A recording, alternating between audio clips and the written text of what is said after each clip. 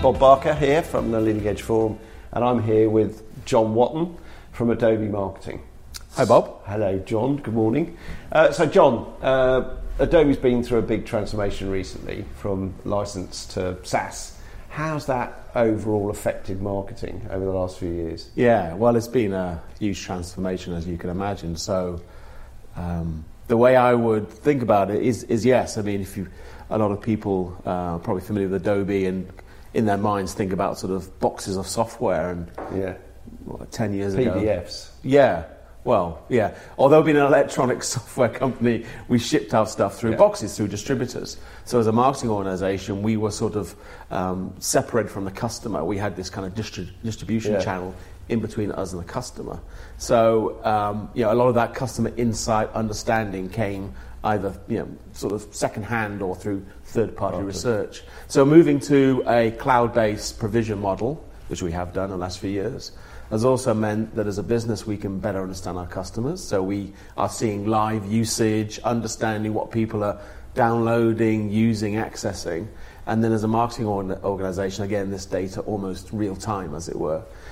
It means as a marketing team, we've kind of been pulled into, direct relationship with the customer. And as a result of that, as you can imagine, it means that we've got much greater access to much larger data, which means that also as a marketing team, we're much more data driven than we've ever been before. So it's been a huge change for us as a marketing group.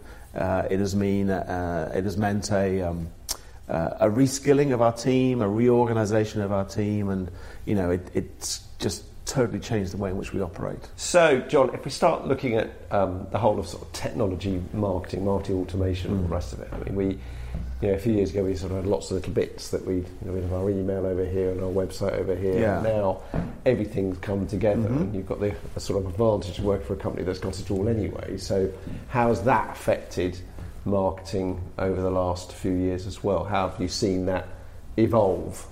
Yeah, well, I think as marketers, broadly, we just want to get on and do marketing. Yeah. And as always, with any technology changes, it throws up a lot of disruption. And as you say, there's been a lot of great marketing technology that's become available. And I think the great thing for a lot of brands is that technology is, the cost of acquisition has come right down, so it's a lot easier to get to.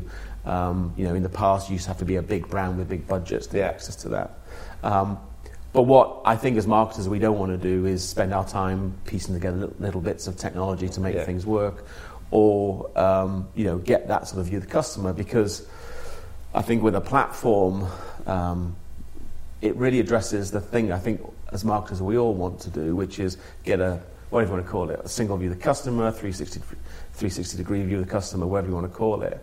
That's what we want to get to, because as we know, even in the most B2B of industries, a lot of the interaction that your customer has with you is on many channels, whether that's your website, through social, through email, or whatever. And you need that total view, because some customers only interact with you on the email, some customers only interact with you on your social channels. Yeah. And if you're just measuring or monitoring one of those, you're not getting that understanding of the true value or the behaviors, or the understanding of that customer, of your brand, and then what you can do to best service them. So we're very lucky because we are a marketing technology provider. We have a full platform. As a marketer, I get a very preferential rate on that technology. I hope you do.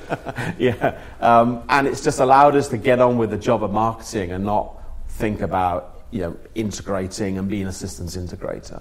Yeah. So that's the real benefit for us, and then the data that ensues from that activity. So getting practical on the data side of things, what are you actually looking at? Do you look at it every day? Do you have a team meeting halfway through the week? You say, okay, let's have a look at our top 10 prospects, or are we looking at markets? How are you actually looking at the data?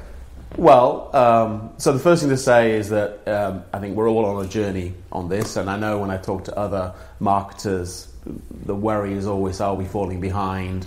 Who's doing this really well? I think I've seen our use of data, in that sort of respect, evolve over the last few years and continues to evolve. But there's basically 4 areas, and the final one I'll come to, I think is just an interesting thing for B2B marketers. So, the first is just the ongoing performance. Yeah. So as a B2B marketing organization, we are measured as part of our overall business in terms of what we contribute to the pipeline and to the revenue. So, we have a hard number, which we are tracked against, and once a week we get a sort of dashboard on how that's looking for the current quarter, the current quarter plus 1, plus 2, plus 3. And is that marketing qualified leads, or is it what is it? Well, we use the Serious Decisions waterfall, so right. The terminology hopefully people are familiar with. What I've learned is that the things at the top of the funnel, in the top end are the sort of vanity metrics. And so what we focused on is more of the sort of harder numbers at the bottom, which is really the pipeline that's in our forecast, and then hopefully the revenue that we've booked. But yes, as a marketing group, we track as well up the funnel, sales accepted leads, marketing qualified leads, and inquiries up the funnel. But looking at those in isolation isn't really valuable. No. It doesn't mean a lot.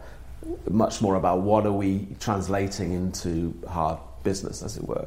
So we have a sort of coverage model that looks at the amount of business we need to be contributing to help us hit our revenue goals, and then we track that over the quarters. So that's the first thing. And then, in terms of our marketing execution, there are two things that we measure. One is our marketing return on investment. So we are looking back over, I think, 3 quarters, so maybe 9 months, maybe a year, and looking at what is delivering the best return on investment. Right. So we can track then, because we can track the business impact, we understand what we spent, we can look at the ROI, and then we look at that ROI basically on how it impacts the various stages of the funnel. And then the third area then is our media mix. So what is the right mix of activities, whether that's events, advertising, PR, social, how does that all impact our business? That's the third area. And the fourth, which I think is really interesting, and you've kind of mentioned your question, which is marketing into key accounts or strategic accounts. We have the whole sort of top tier of our customers, we put into this whole account-based marketing right. kind of thing, which is really interesting for B2B, because B2B marketers like 10 years ago were really sort of account-based marketers trying to do very kind of high-touch activities, and then marketing automation allowed us to scale that out of breadth, to just these broad behavioural based scale up your marketing. And now I think a lot of us are trying to blend that back with the high touch approach for those really valuable accounts. So how does that work with sales then? If you've got your account, are you meeting sales? This is really interesting, and because when you're doing breadth marketing, marketing can sort of make that strategic decision to go out and take this message to this breadth of customers because you're out sort of making a market.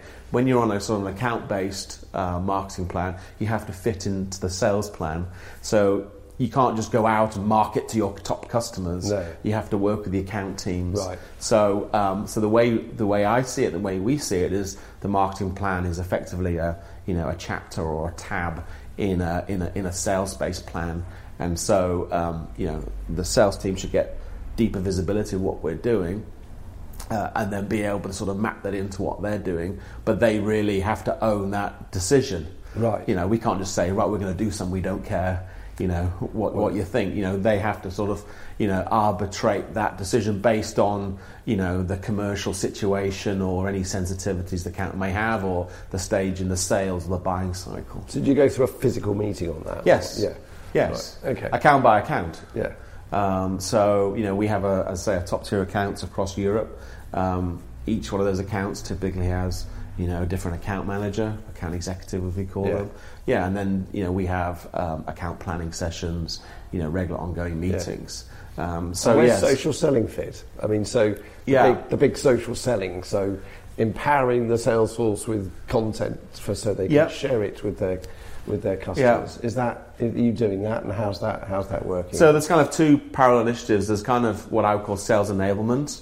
So in a company like Adobe, our sales organisation and our sales structure is huge, right? Compared to some smaller businesses where I've been at, where it's more of a kind of sort of team thing. So you have to have a dedicated sales enablement, function that helps the sales people with the content they need and the sales approach and and use of our CRM and all that sort of stuff that that really you can't sort of run out of marketing. And then and so that function actually works with us and drives the right content. There's sales portals and so on.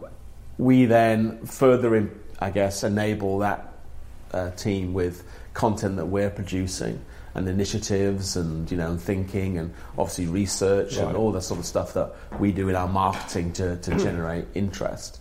And it really sort of dovetails into that. So, we produce a kind of weekly, a sort of diary of, a forward-looking diary of what we're doing that week from a social perspective for our social teams sales teams to pick up. And do you find that they're picking that up? Are they? Yeah. Well, it's mixed, right? 70-30. So there's a bigger challenge around getting, a broad range of personalities using social media, right? As you know, I know that's a lot of work that you get involved in. Yeah. And, there are people who are reluctant to do that and there are people who jump on it, so we're no different. Yeah.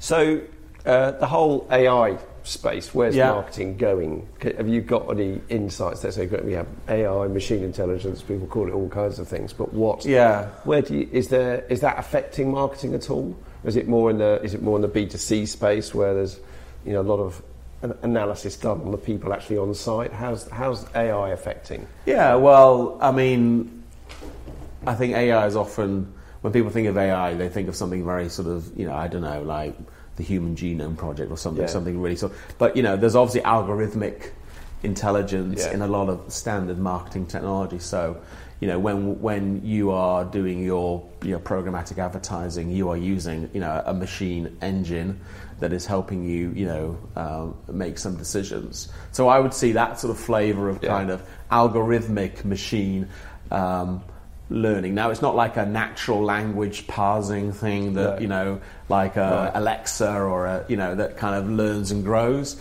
But I think there's a lot of obviously algorithmic stuff that we use in B2B marketing.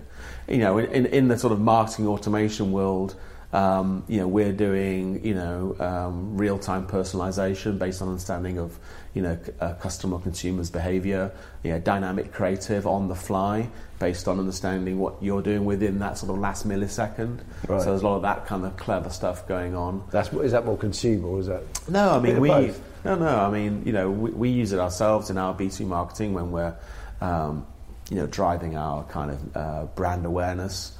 Through sort of programmatic channels. The way we personalize Adobe.com is done like that. So, it's accessible to B2B marketers. I think in B2B marketing, we're always a little step behind the consumer marketing world. But it's not like, 10 years ago, it was like a generation behind. I mean, there's great B2B practice and great B2C practice, and there's poor B2B practice and poor B2C practice, right? So, as you know, when you check your inbox every day, when you get up in the morning and email, so you can't say that one is worse than the other. And I think what I've seen in the last 5 years is, as B2B marketers, we've been able to benefit from this sort of consumer technology, and probably more importantly, consumer marketing thinking about how you approach marketing. And that was often what was missing in B2B marketing. It was very much because it's in a B2B environment, which is has a very strong reliance on a sales organization typically. Marketing was typically more of a support function and not necessarily driving or leading the business. I see in brand like Adobe, we have a kind of mixed, kind of blended kind of view of things. I think a lot of what we do in our B2B world, is driven by marketing, and the organisation expects that, right? But there are many other areas which sales has to lead just because of the nature of the engagement with the customer. So I think that sort of that AI thing will only develop and evolve. I think you think about the range of channels that we're using in B2B marketing, more and more things like smartwatches and Internet of Things and devices all come into the B2B fold.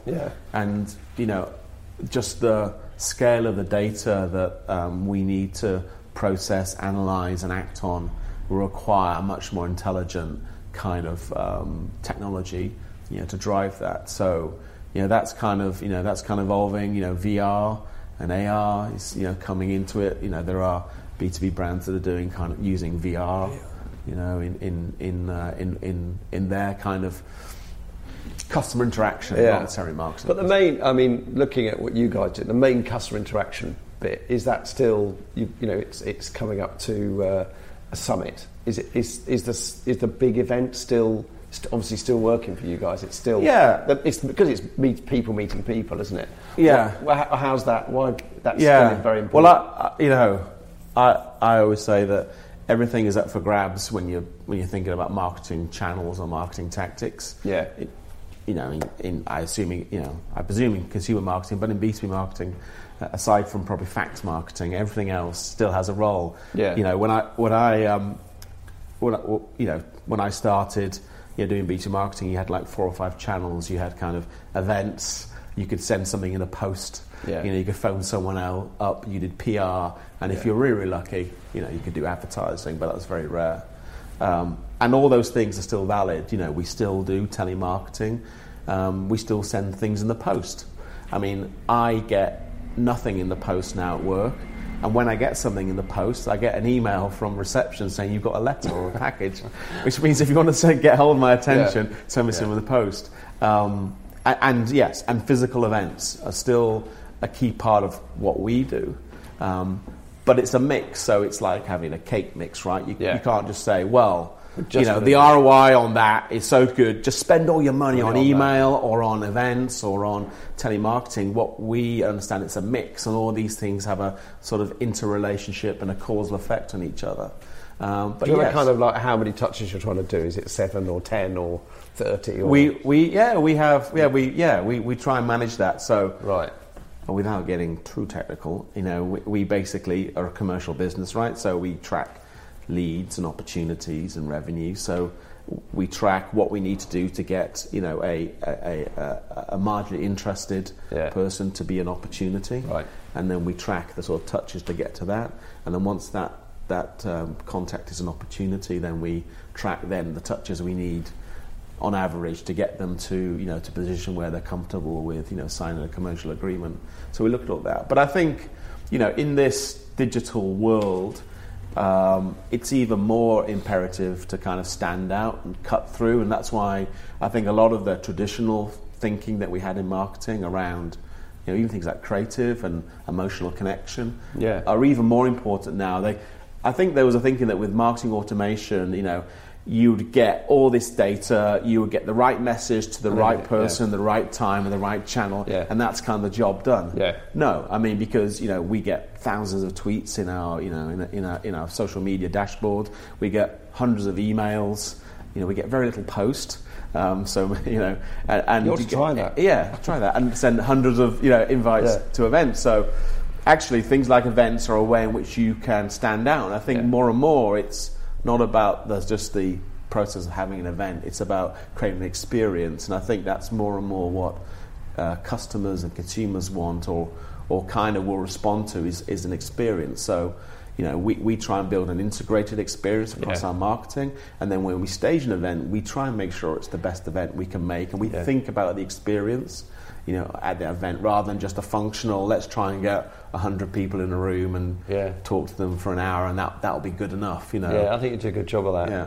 And so, creating that experience, the art side of it, what sort of agency mix have you got? Are is that coming from within, or it's corporate's big agency that's coming up with the big ideas, or what agencies are you using? Yeah, so the agency relationship has kind of changed.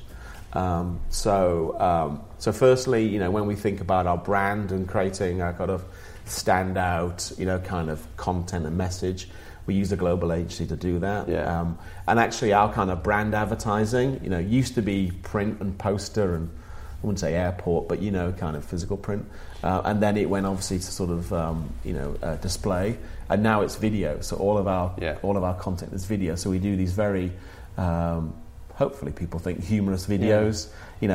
We try and bring out the kind of the personality of our brand, which we like to think is, contemporary, a little edgy, a little humorous. So a video allows you to tell a story and get across a message more than just 10 words on a print ad. And we found as well, luckily, to be great from a response point of view. So we use a global agency to do that, and then we use local agencies to kind of position that and put it in the right media.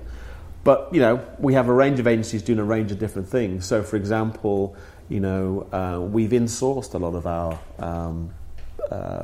marketing activities in the past that we outsourced to agencies. So sort of marketing execution. Yeah. So I think if I were to summarise our attitude towards agencies, we use agencies more for strategic counsel and to give us that kind of view on the industry and best practice and options and ideas, and less on the doing, because the kind of the friction of dealing with agency, doesn't really work on some things based on the fact that we have to sort of move within hours, if not minutes and days, and to get things done. So we've insourced, for example, we used to outsource the management of our marketing automation. We brought that in-house. I mean, that was a few years ago.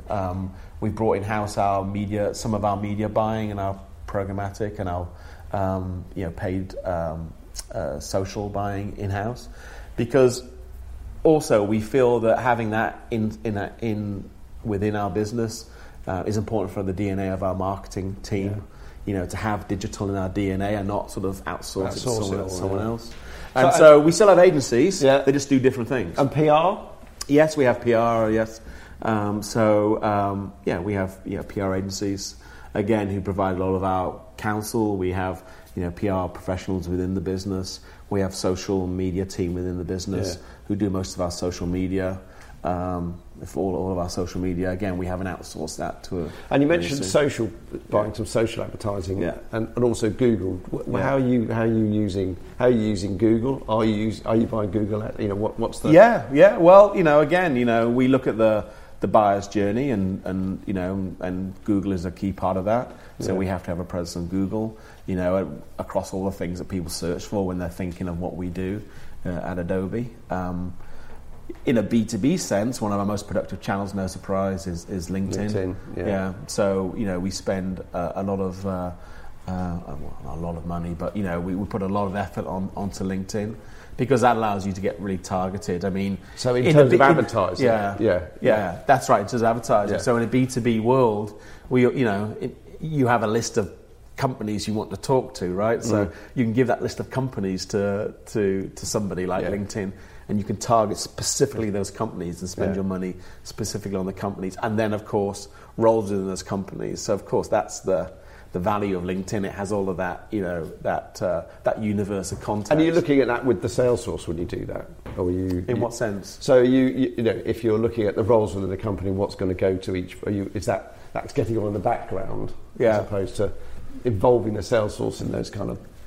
Yeah, to some extent. I mean, I'd say it's probably something. No, we don't sort of do talk. Maybe that's something we could do. Talk to the sales team about what we're doing to target those kind of accounts or anything like that. Yeah. But I could see that's a natural evolution as we develop our account-based marketing as well. Quick fire round. What was your last marketing epiphany? What was your last big aha moment? What was the? Actually, it was. I was working at a small startup with a small team, and it was really my kind of journey into where I am now and the conversation we talked about, which is marketing automation. So I was able, as a small business, to invest in a marketing platform and punch far above my weight, and it just suddenly made me realise how within the reach of any size of business marketing technology is, and how you can really do smart things no matter what your size. And I think that was a big epiphany for me. And then, subsequent to that, I just wanted to be in that industry. So it's kind of how I've ended up to be at Adobe. Great. And is there an individual or somebody that's had a big influence on your career? Yeah, I've always I've always, I guess I love anyone who has a kind of what I call a growth mindset. Right. So I wouldn't say there are individuals, but a specific individual, but there are people who I've worked with and for. Because what I see more and more, especially in marketing, it's not necessarily about your hard skills, knowing a specific tool set anymore. It's certainly with a brand like Adobe and I guess technology brands, it's about your attitude and your softer skills, about your attitude to growing a business and growing yourself and your career. And I've always tried to bear that in mind, even at my ripe old age. I still feel there's a lot to learn. Yeah. So it's people I've worked with and for who've kind of had that attitude that, I guess continue to, without sounding cliche, inspire me, right. To sort of, grow and learn and develop. And that's what I think is great about B2B marketing. It's a great time to be in B2B marketing, and there's loads to learn, and, it's a great place to be. And what your job would be easier if ... Add more money and people, obviously. More money and people. Okay. that's the marketer's curse, isn't it? Yeah. You never have enough money and people. Right. So that's not the case. So my flippant answer is really coming to what the real if I had the ability really to more ruthlessly prioritize what I'm doing, that would make my job easier. You can have all the resource. I've worked at bigger and smaller companies, and you never have enough resource or people. So my job would only be easier if I could, better prioritize what I'm doing, I guess. Final question: what are you reading? Where are you going? Is there other particular online sites you go to? Are there books that you look at? So I guess I've curated a list on Twitter. So I guess in there are a combination of interesting people doing interesting things, whether they're independent consultants or researchers, or just people in other industries. Is that a public list or a private? Is it a public list? It might be a public list. Yeah, there you go. Can I share it? Yeah. Thanks. There's a tip. I think it's public. I don't think I've made it private. I guess I try to read Wired, TechCrunch, all those kind of things. Find it very, very difficult to do that. So I find the curated list is the way. It's just an easy way. And I just add people. And Twitter is a kind of a scannable kind of quick. Yeah. I mean, we all want bite-sized content now, right? We all have short attention spans. So I guess when I get up in the morning, once I've lean out of bed and put Twitter on, but it's one of the first resources I look at just to get a quick snapshot across the board. Yeah. Well, John, thank you very much. That was a great sort of overview of what's going on with Adobe and where technology is going within Adobe and where you think the market's going. So thank you very much. You're welcome. Thank you, Bob.